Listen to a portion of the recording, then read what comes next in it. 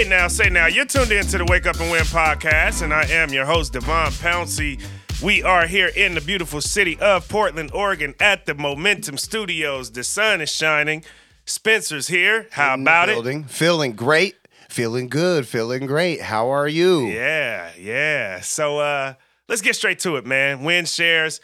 I'm back-to-back like a Drake track this weekend at Export on the ones and twos. I'm there Friday, which my residency has been Friday, but I'll also be there Saturday as well. So tonight, as you all will be listening to this on a Friday morning, as well as tomorrow night, Saturday, I'll be back on top of the city, 16th floor of the Porter Hotel, Export Rooftop, Bar and Lounge. Come out, have a good time, vibe out. The tunes will be great. It will do what it needs to do for you.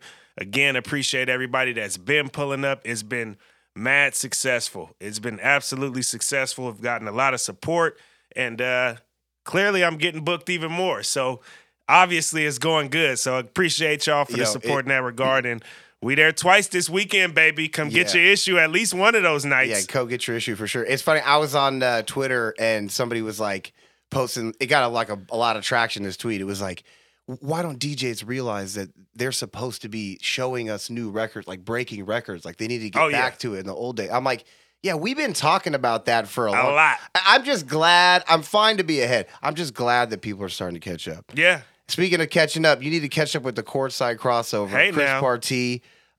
Shout out to Chris. I was on the podcast, the latest episode 57. Go check that out now. Follow him at Chris Partee. Check out his articles at Deadspin. Check me out on the pod. We had a good time. I've never done a Zoom podcast before. Where have you been during the pandemic? I've never done a podcast on Zoom. Right. I've only done it on the phone. Yeah. And I was like, the phone sucks. Yeah. But it makes it a little bit better. It's not Zoom, as good as I mean, you get to see the person. It's you not know, if like you want to doing use it- a video, you have video that they'll make for you. Like it has some perks, but in person is always the best. That's what I'm saying. And we always do this podcast in person at the Momentum Studio. Shout out Zeb. For sure. Well, now it's time to get into some content. And today just so happens to be the 49th birthday of hip-hop. And obviously that's a big deal, hip-hop being the world's biggest genre today in just a short 49 years. That's quite an impressive feat. But I decided to give y'all a little treat today. I got one of the best fire flame spitters in hip-hop joining me. He's a friend of the show. You heard him here before. He's back again. Simba, you on fire, man. Cool down. You're on fire, man. You're on fire. I'm trying to get like you. All I want to do is wake up and win. Hello, and we're here now. But I got to talk to you, man, because you got some explaining to do. You just had your first headlining show at the Roxy down in Los Angeles, and you brought out the big dogs. You brought out on stage to perform with you.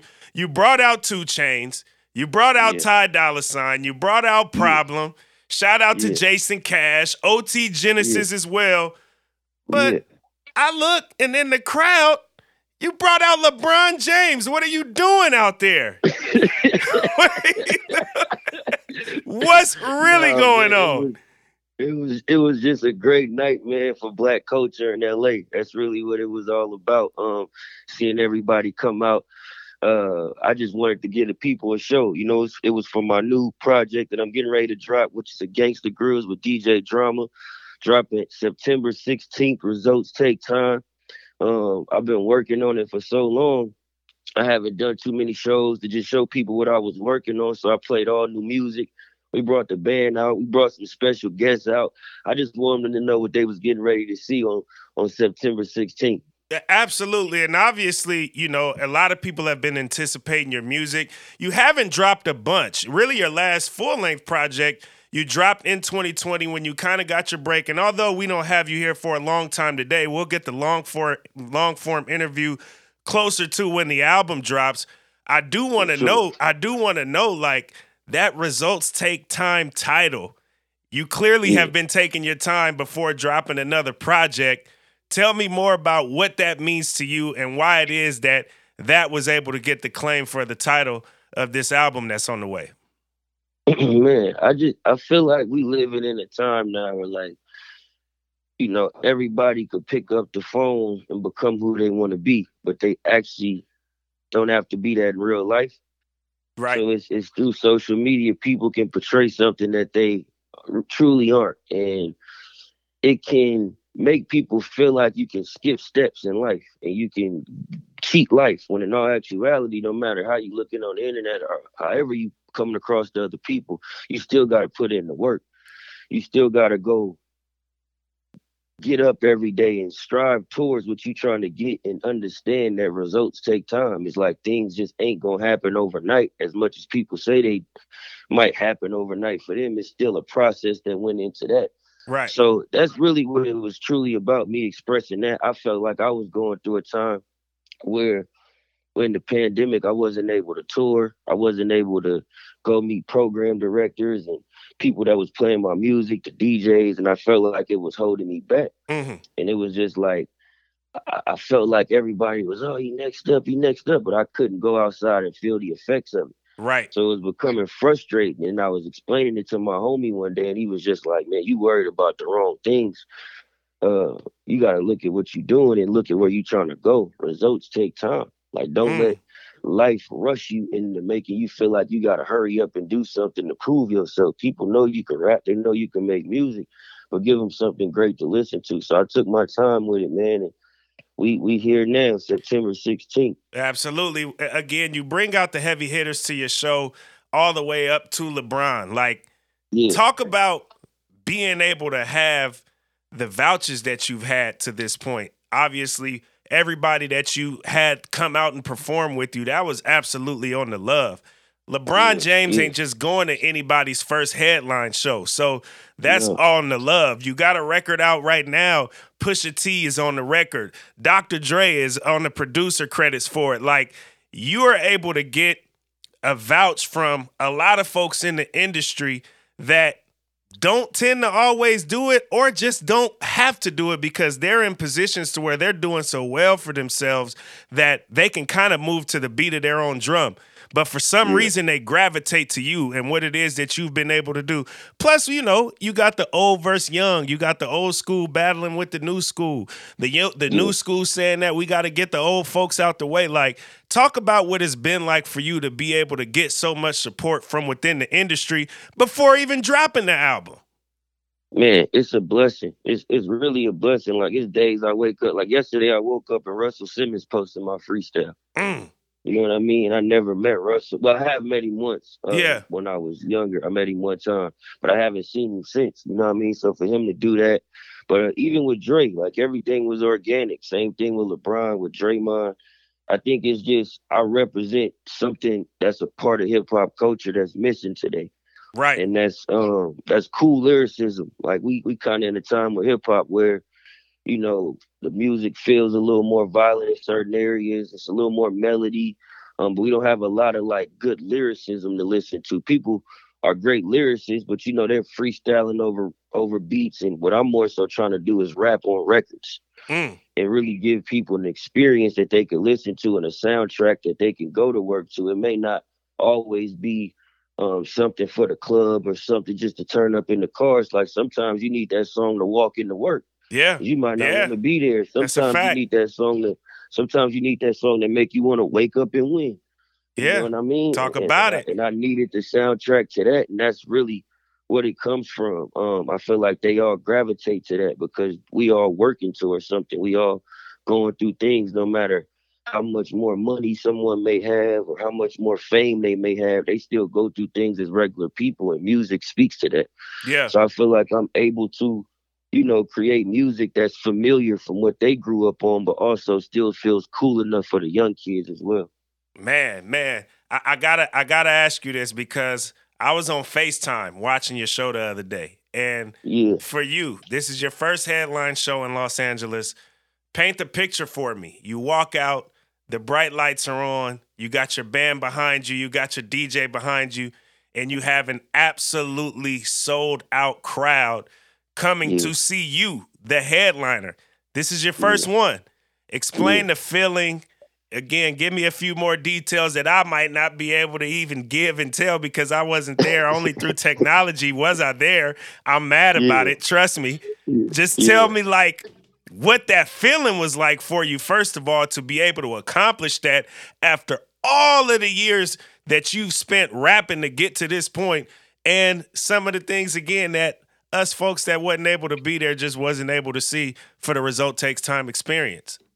Yeah, nah, it literally was that, man. When I walked out, I literally said, results take time. I remember doing shows in like small venues, man, and it'd be like 30 people in there, and I'd be frustrated because I felt like nobody was hearing it, but I still would give my all no matter what because I knew those 30 people could tell another 30 people, then the next time I have 60 people. So to see that many people in there, and I performed all new music. It wasn't like these songs were known besides Big Homie and Gotta Love It. But you were able to bring the features out to perform those records with you, which is 2 Chainz and Ty Dolla $ign. Yes, sir, man. I hit up Chainz. He was like, it's good. My publicist tapped in with Ty. Shout out to Jason Davis. He said it was good. We linked up. We chopped it up, man. They came out. We rocked the stage. The crowd was going crazy. LeBron was back there having a good time. Draymond was having a good time. Like it was a surreal moment. It was a real moment to make me proud that I picked this name because that's exactly what it looked like was results take time. Like it took me time to get here and I got so much more to do and so much further to go. But it's like that was validation that like I'm on the right track. Yeah, absolutely. Again, congratulations on that. Look, we're going to get you back here in about a month because I want you to talk more about the impact that the pandemic had on you, being that you got your big break during the pandemic. Obviously, I think people could relate because I know you personally, so I know on a mental level that it had an impact on you. So I want to dig deeper into that. I want to dig deeper into the fact that the game just dished you on his latest LA Leakers freestyle. Hopefully, by the time we have you back on, you'll have clapped back at him because, we heard that too. It's a lot more I want to get to with you, man, and I know you're getting ready to rock out in D.C. tonight, so appreciate you for coming on. We got more to say, though. Real quick, I got my co-host wants to holler at you 1 second. What's up, Simba? It's Spencer, man. How you doing, bro?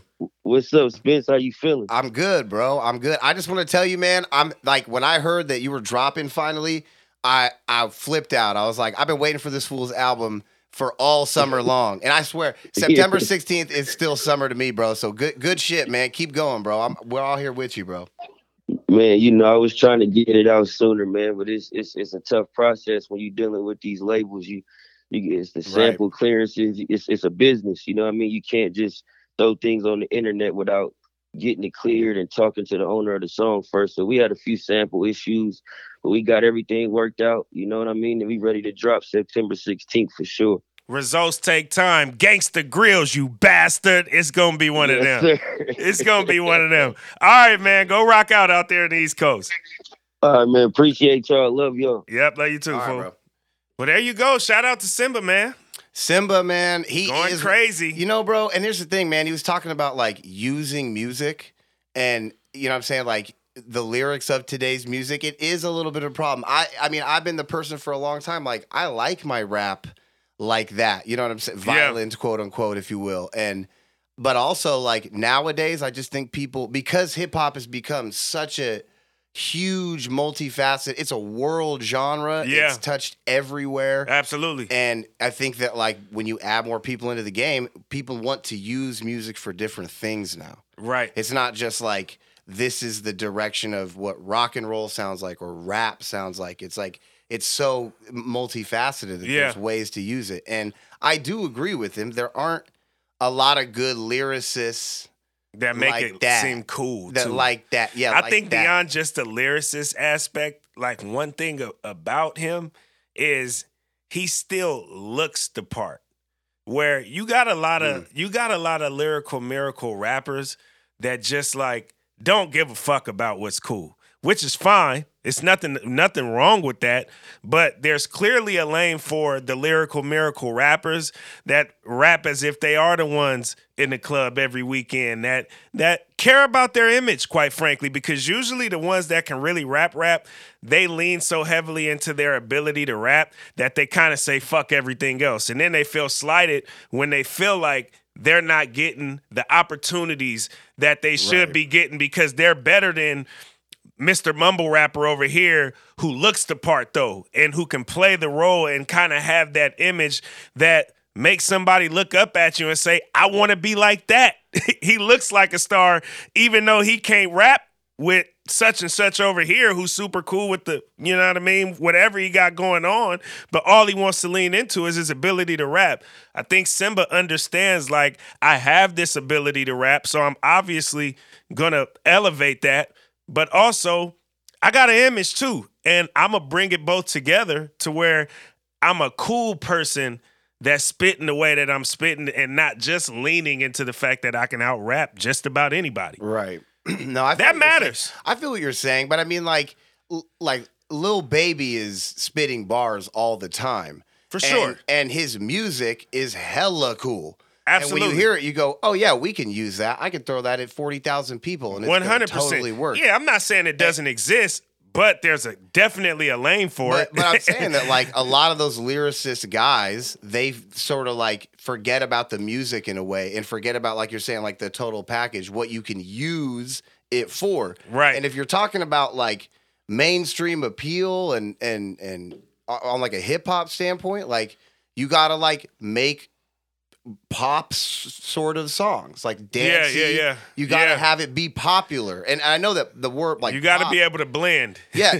exactly. You gotta be able to blend. You gotta have those elements to it that be like, sure. It validates it as cool, so people can go, yeah, I want to listen to your music. Yeah, and then they hear good bars, but you can't just be like, yo, you should like my crappy music because I spit really well. Yeah, you can't do that. It's like, we don't care about that. You know, we're not at like a house party at 2 a.m. You know what I mean? Like, right? You know what I'm saying? Yeah. So, yeah. No, I hear you, man. I hear you. But again, shout out to him. It was cool to have him on, man. It's hip hop's birthday today. Yeah, 49. And again, he's somebody who gets love from every generation of rappers, down to Pete Rock.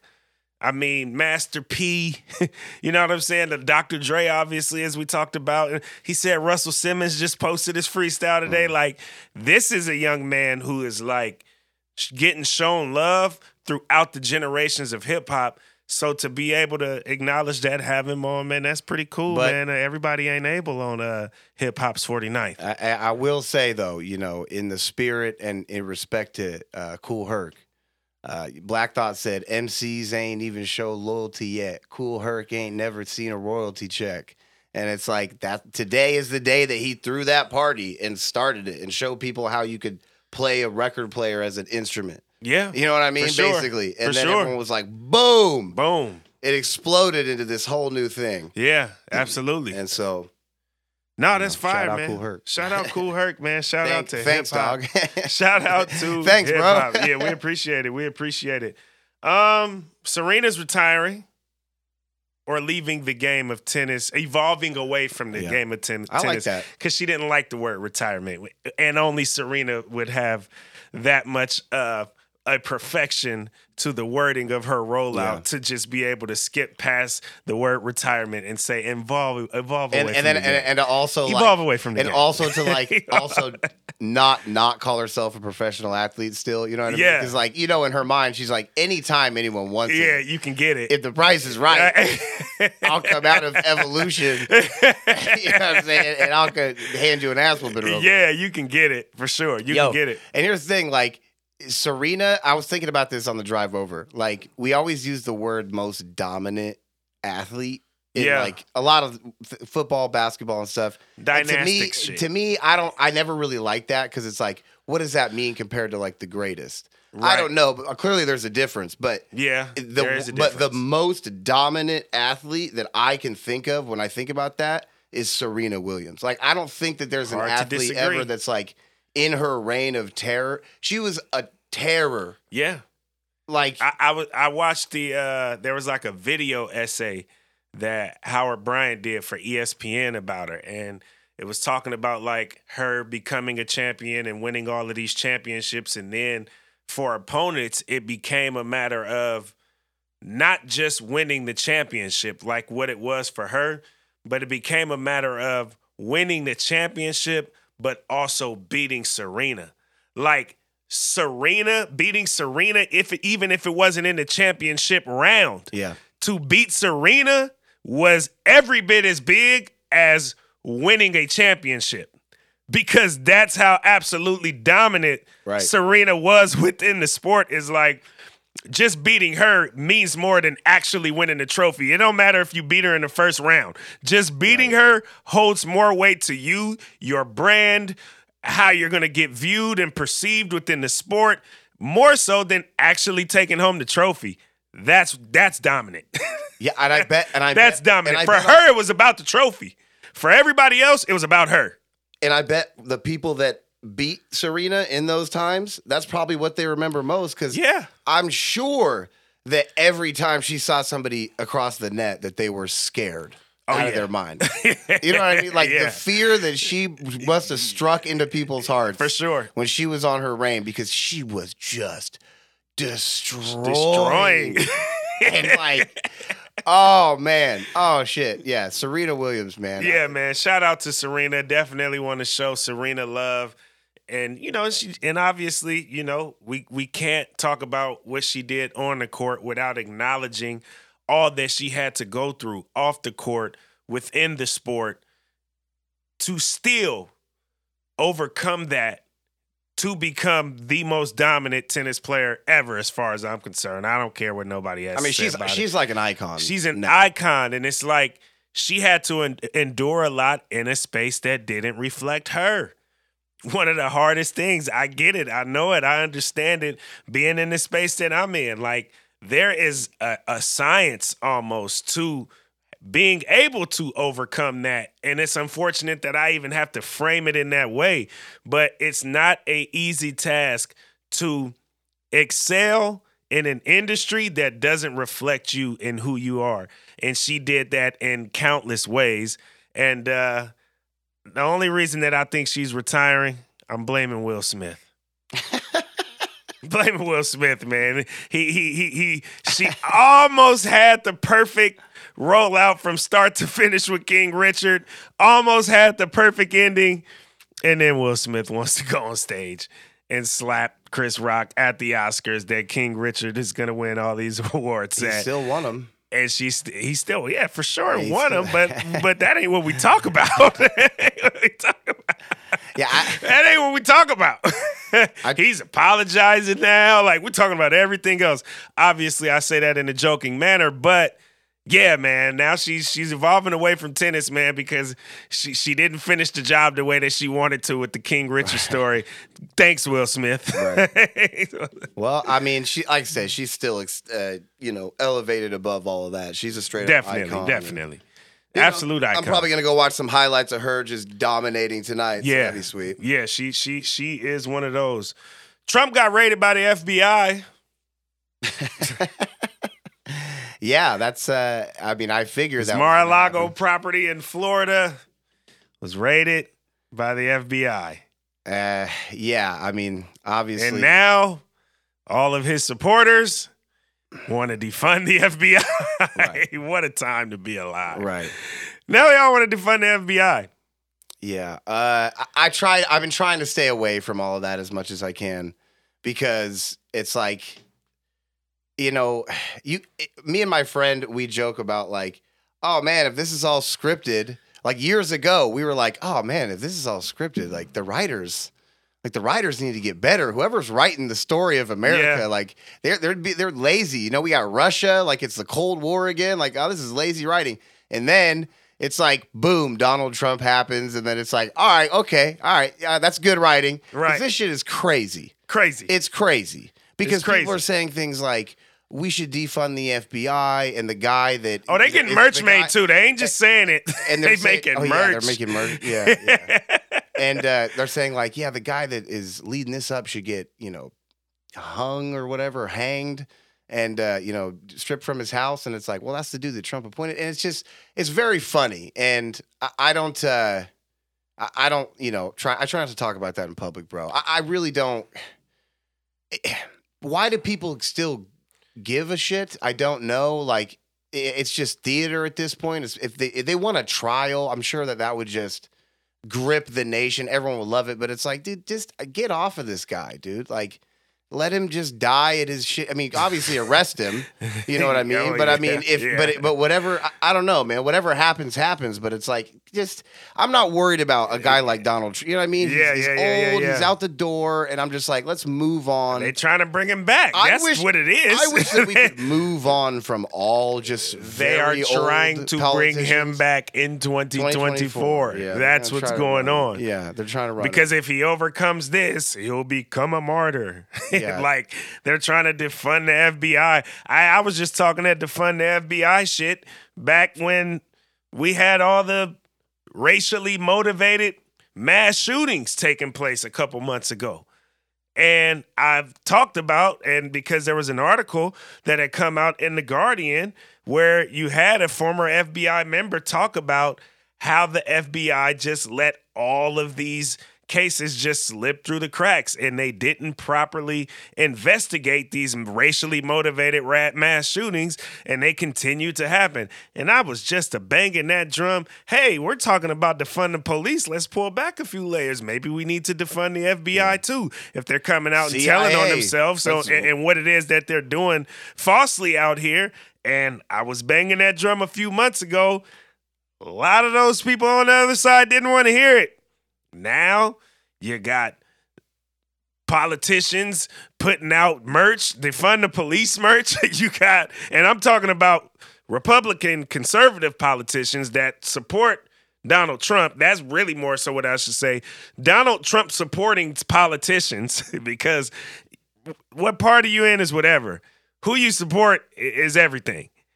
He's got a lot of folks on that side that support him, and they're out here making defund the FBI T-shirts and selling them online. I should have sold some defund the FBI T-shirts online a couple months ago. That's how I feel at this point. Yeah, you definitely should capitalize if you can off of their stupidity. Yeah, sure. dog, because they're capitalizing off of our brilliance. All of a sudden, you know what I'm saying? It's like they're capitalizing off our brilliance, literally, by way of gaining capital. By that, I mean, we've already been beating this drum. We've already had plenty, especially when you consider like the civil rights era and all the faulty shit the FBI did in the civil rights. We've been beating that drum of defunding the FBI. And now you got folks switching sides because we know the why. ball turned back on them. Yeah, we know why. Of course, yeah. But it's just interesting. It's just interesting. Because they're spineless. And that's all right, being spineless and dumb, though. It just feels like it's going to come to, you know what I'm saying, like a head. Yeah. Because I don't feel like these people are losing. They're especially not losing any steam if all of their stupid ass supporters are going to go buy crappy T-shirts online. You know what I'm saying? And throw them more money. And I mean, in regards to Donald Trump running in 2024, like, all right, drag Seabiscuit out, let him run, man. Like, I feel like fine. All of you fools should run around the country, round the clock, only just listening to people until you drop. Because if you're 80 and you're a politician, I don't think you should be doing that job, my friend. I don't. Is that where you are with it? I think it's too old, personally. Everyone's look, I mean, in terms of like court of public opinion and the perception of the politicians, especially post-Obama, like Twitter politics now. Yeah. Both sides, they go, well, Joe Biden's, incompetent and has Alzheimer's. And then the other side goes, look how stupid Donald Trump is. And it's like, yeah, they're both fucking goofy. They're in their 80s, dude.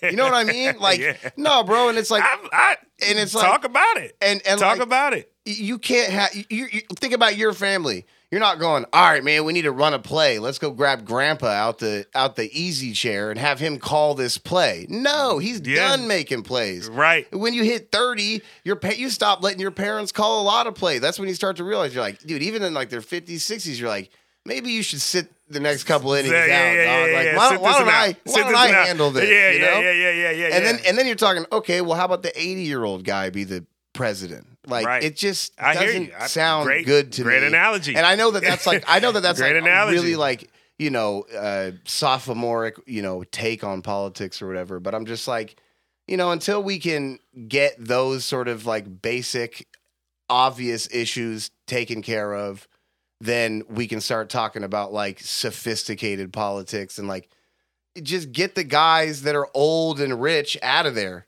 Elect dudes that are a little bit younger and maybe haven't amassed so much wealth to where they're not just going to sit on their hands and, you know what I'm saying, and make backdoor deals and appease the lobbyists. I mean, somebody the other day was like, because Facebook gave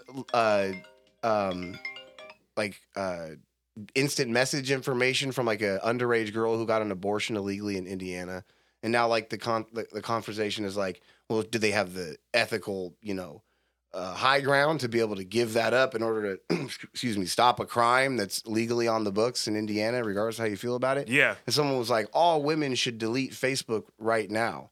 And I'm like, yeah, that's a good thing that you're tweeting right now. It's like, actually, everyone should delete Facebook right now. Yeah. Like, if we're being honest, like, if we're really gonna do something, then you got to do something. Yeah. If there was if we all had an ability to just be like, oh, today we're not going to use this website for a day, zero traffic. If collectively we could do that, we could just move these corporate, entities around like marionettes as a people, but we're not unified because we just get wrapped up in this stupid ass bipartisan politics with a bunch of old goofy motherfuckers running around.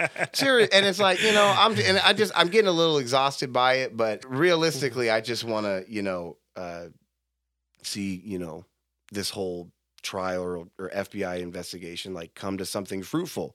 You know what I'm saying? If you're gonna go do something, then find something out and prosecute swiftly and set punishments and, dig up all the crap and clear it out of the garden. You know what I mean? Yeah. Like, let's do this swiftly. Let's not get caught up in the theatrics of it. You know what I mean?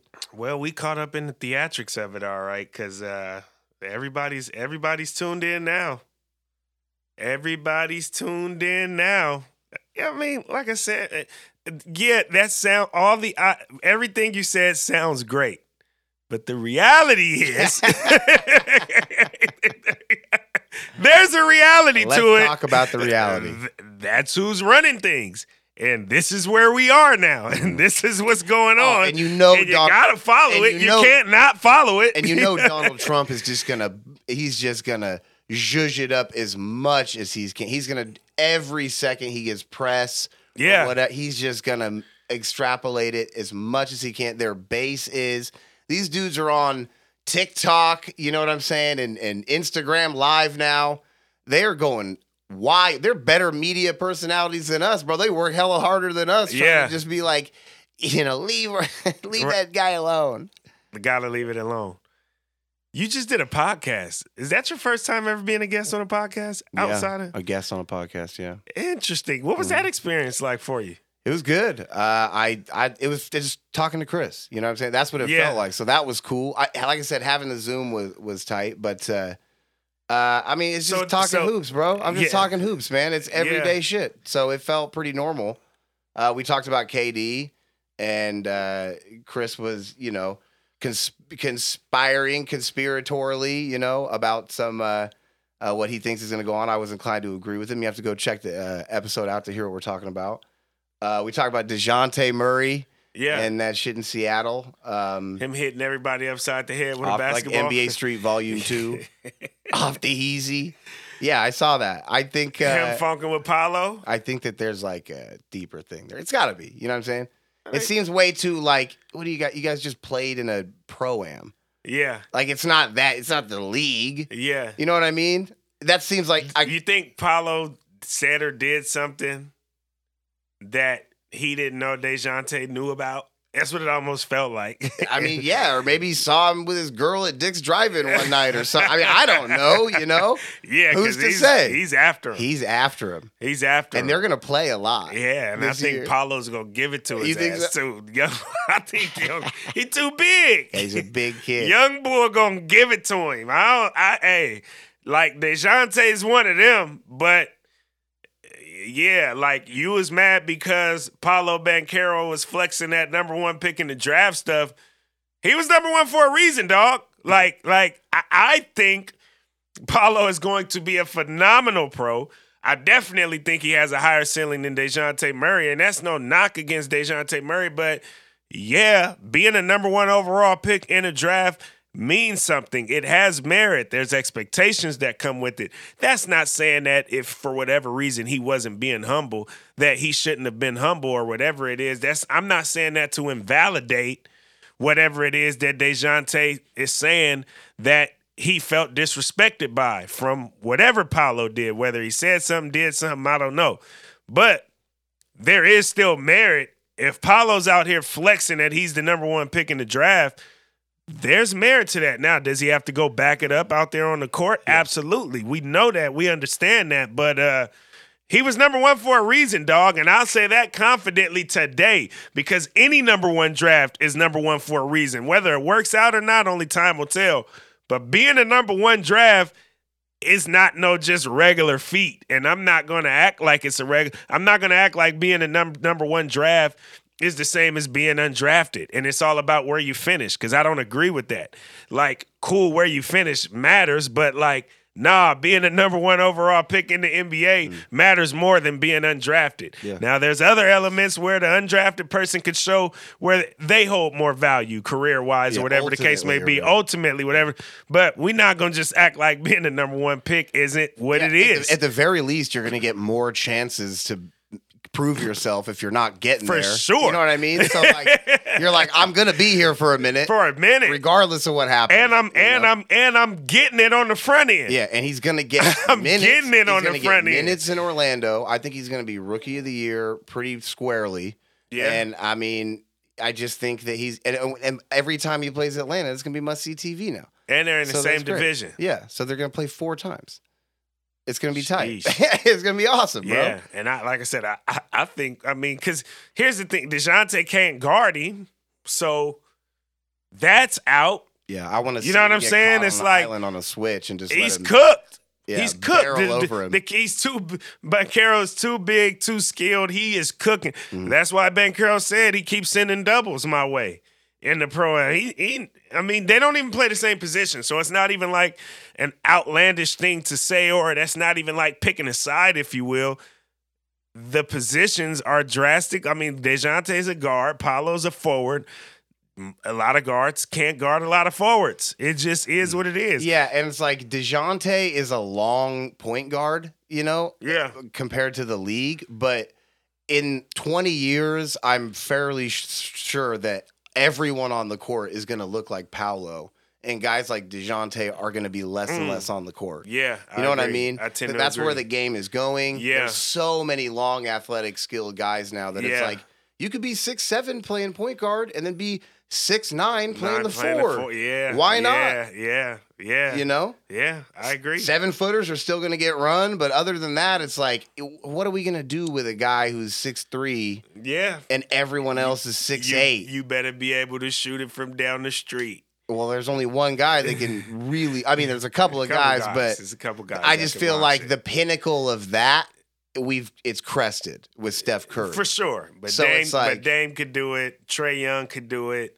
Like, it's guys out there that could let it fly. I'm still a little suspect about Trae Young after that career. Yeah. Well, yeah, I'm just saying he can do that. I'm not saying like the complete package is he's going to be X, Y, or Z. But as far as being able to knock it down from down the street, he's one of them. Like he has that element to his game. Now, does he have everything else? Time will tell. Yeah, you know what I'm saying? But as far as that element to his game, you got to have that if you want to sustain and survive the direction that the league is headed, hypothetically, if you will. But I tend to agree with it. That direction, you got to be able to knock it down from far away. And you look at the kids and you're like, can all of these kids like kind of shoot? Yeah. But now the big guys are knocking it down from deeper and deeper. Right. So, no, I know. Like, even like centers and stuff. Like, all of you guys have range? Damn. Yeah. All right. Yeah, okay. For sure. It's going to be scary when those kids, Oh, yeah. That's what I said. It's going to be a different league, I feel like, even some years ago, everyone was like, what are we going to look at the league? What's it going to look like when, these big marquee guys, LeBron, KD, and the like are gone? And it's like, dude, we're gonna be fine. There's tons of killers. We're gonna be all right for a long time. What did y'all? I don't want to give it away, but now I'm curious because I haven't listened to the whole episode. I listened to like maybe the first 15, 20 minutes. I still got a little ways to go. The KD thing. You talking about? Yeah, I'm interested now. Well, I mean, he was. I don't just want like, you. I mean, I know you kind of tried to hint, hey, go listen to the episode. To hear well, it. you know, I mean, But I mean, I'm interested now it's to just hear a about lockout. a KD I just feel like a conspiracy. lockout's coming, you know, and I don't think that that's like a a crazily hot take or whatever. But, but I just feel like when we look back on it, this KD situation is going to be the like, all right, this is the point where everyone was like, we'll start preparing for this lockout that's going to go whatever direction it goes. I would still give more credit to that in particular to Kyrie. Wait, say that again? As far as like this being like the pinnacle moment leading up to a lockout, I think this last Kyrie season was the pinnacle moment. We're still on the way there, obviously. We haven't gotten to the point of a lockout yet. But I think Kyrie's antics will further influence on a lockout than KD's antics. Yeah.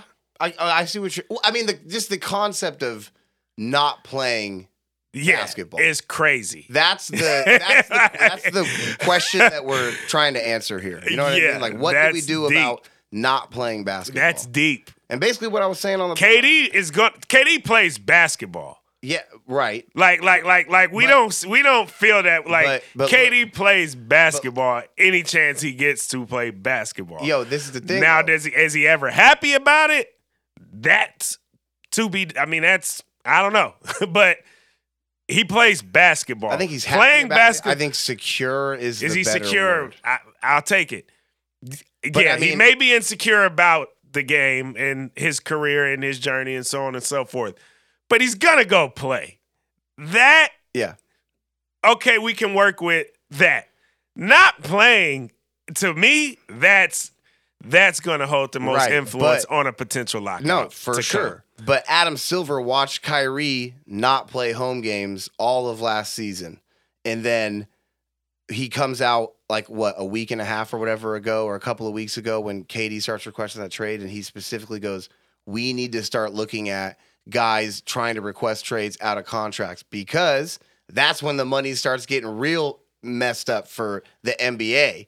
You're like, you can't just not play on your contract. Now TV money looks different, and that's what they care about. Like Kyrie, like we've already got paid for the season, and Brooklyn's going to do what Brooklyn's going to do with you. We don't care if you play home games or away games, but if KD's going to start forcing out a contract, it's an element. The owners are going to be like, well, what do we do? And then they got to turn to the NBA and be like, you guys got to figure this out. And who knows what they're going to decide. But I still think that's more about the playing and not playing part. And I think getting out of a contract that happens. That happens across business. You know what I'm like? That's a thing. But not playing while under contract, that still to me is like. But doesn't that feel like something that KD might do if he just? Like, we're so close to that. No, I think he's going to play regardless. Sure, because I don't believe KD's that dude. Because he loves Kevin hoop Durant. too much. That's yeah. Why, listen, let's try to break it down because we are very close to that edge of like, well, yeah, obviously guys could just not play. And we haven't seen a guy on a major level, on a major scale, just be like, you know what? I know that my hands are tied to this contract, but I'm just either not going to show up to the arena or I'm not going to play, outside of Ben Simmons, but who cares? And KD is in a weird situation right now with his contract because of the value of the contract, who he is as a player, and the Rudy Gobert. It's just like he's not as valuable on the market as Brooklyn wants him to be, or he thought that he was during when he initially said something about the trade. Right. And that's why he was like, I'm sure he waited around and was like, nothing. Weeks, nothing. And he knows the game, so he's like, I know the exact moment to go and fuck Steve Nash. You know what I mean? Yeah. Stamp or whatever. But you know what I'm saying? And so I get all of that. I'm not trying to invalidate any of that. But What matters is he going to go out there and play? The drama helps the NBA in a lot of cases because now we're following the storylines. Now the NBA todays are getting the best ratings it's gotten in years. Obviously, shout out to Malika Andrews, friend of the show, for what she's been able to do successfully over there. But as far as like the meshing of the industries of the sport of basketball and the media, and you've obviously alluded to broadcast contracts and all of those kinds of deals, like there is a more fulfilled monetary circulation, if you will, annually because of what's going on year round and kind of these storylines and things, if you will. Like the NBA has just kind of become that.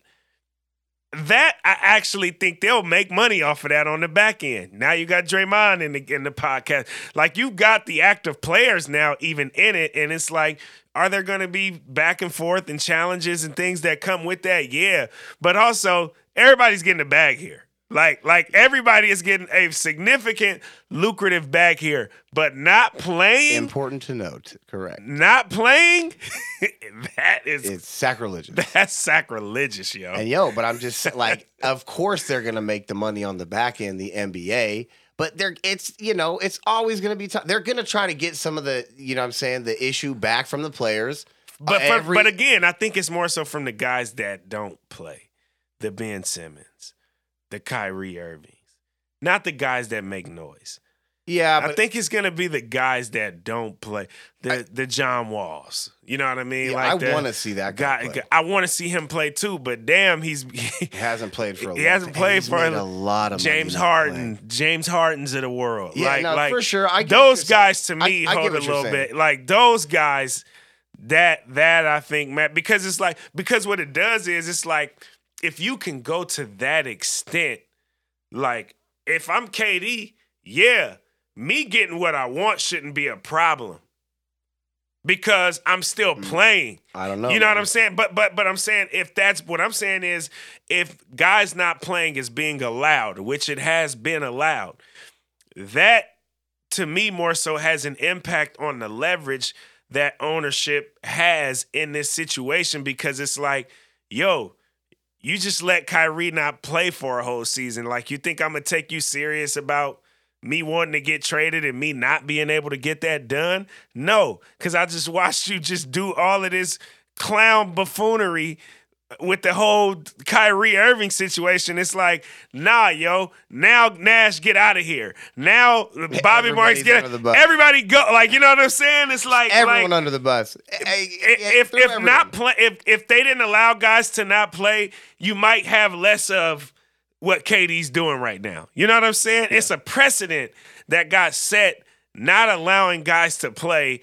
And I understand it was a weird, wonky time period as being in the pandemic, all of these things. But, like, you could deal with drama if the guy's still going to turn out, be on the court, and produce. I believe KD's going to do that. Yeah, I don't think KD's sitting out. KD's already sat out because of injury. He ain't getting no younger. I think it would be foolish of him to sit out at this point in his career. No, I don't think that he wants to sit out. I actually read, like, and this is not to be disrespectful, but, like, desperation in Kevin Durant a little bit. I think he's like, if I don't get some more rings, then legacy-wise, I'm screwed. Yeah. And I don't think it's going to matter. I think no matter what, Kevin Durant, he could rattle off 3-4 more rings, and I think it's still going to be, like, biggest asterisk in the game on Kevin Durant's legacy in terms of great, which, matters a lot, to these guys. When you get to that level, why would it matter? There's nothing else to shoot for. But it's like, KD, bro, I just don't see it with you, dog. I just don't see it with you, man. Not because I don't see it in you. I don't see it. It's and not that's that I no don't see small it in feat, you. but we're talking from a championship. And there's a durability issue there, sure. But I also think that, like, Kevin Durant is not so much of a unicorn anymore in the league, coupled with him being 34. Like, he's still really good, but it's like, we just seen that not enough. Not even close to enough. Not even close to enough. And the Kevin Durant that I know, if he's on the court, don't bet against him. Yeah, right. And so that's where I'm like, and I know that he feels himself being like, wait, maybe I'm not Kevin Durant so much anymore. Yeah. Because the market is telling me that I'm not. Because Brooklyn's going to I jam respect it. that. Brooklyn's going to jam it down their throats. They're going to be like, well, you better give us the house and the boat and the skis. Yeah. Because we're not giving up Kevin Durant. And everyone's going, yeah, he's not that anymore. He's not going to guarantee you a championship or a contention for a championship anymore. That's real. And so the values of those real. contracts are going to go, I think they're going to be differently structured. And I bet that when the CBA breaks down, even with all the Kyrie stuff, it'll probably still be called the Kevin Durant rule, whatever they change. You know what I'm saying? In terms of like structuring contracts, just to like safeguard themselves from, teams from being like, oh, I might get caught up having to pay John Wall $200 million for 4 years and he's not even in the state. Yeah. So, I don't know though. I'm not one of those. That would require me to be an even bigger NBA nerd that I don't really want to be. Why not? Because it takes so much time out of my life already, bro. Yeah. You know what I'm saying? Yeah. It sucks. It does. That's why I said, man, take a break. Mm-hmm. Now you get it. Yeah. Now you get it. Yeah, now I get it. Take a break, yo.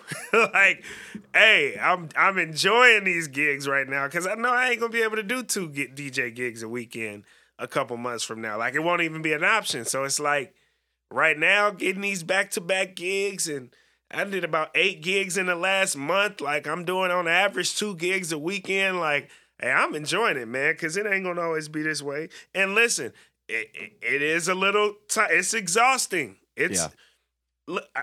That's 2 shows a weekend that I have to prepare for, that I have to make sure I'm right for, and then go execute. You know what I'm saying? And it's like, those are 2 3-hour shows every weekend. And I did an 8-hour one because I did a wedding recently, but it's like, nah, man, that's work. It's still work. Yeah, you're sweating. And you have to be creative and physical at the same time. Yeah, you gotta move big. You gotta move stereos and subwoofers, and you know what I mean. It's a lot of moving. Like you said, the people just look at you, just plug it in and playing, and it's like, nah, it's not like that. I move the entire time. I'm not gonna just stand there and be stale while I'm DJing. And the mind is getting the most exercise. Absolutely. For sure. You know what I'm saying? You're so like you're just. You know what I mean? You know what I mean? Yeah. So it's cool to get that rush right now. You feel like you can shoot laser beams out of your eyes. But about a month from now, I'll be like, all right, give me the headset. Sitting down for a while. Yeah, give me the headset. This my seat right here? All right, cool. I'll be there. I'll be there. All right, we're going to get out of here, man. We got a Patreon episode to crank out. On that note, we're going to leave y'all the only way that we know how. That is to stay woke and go win.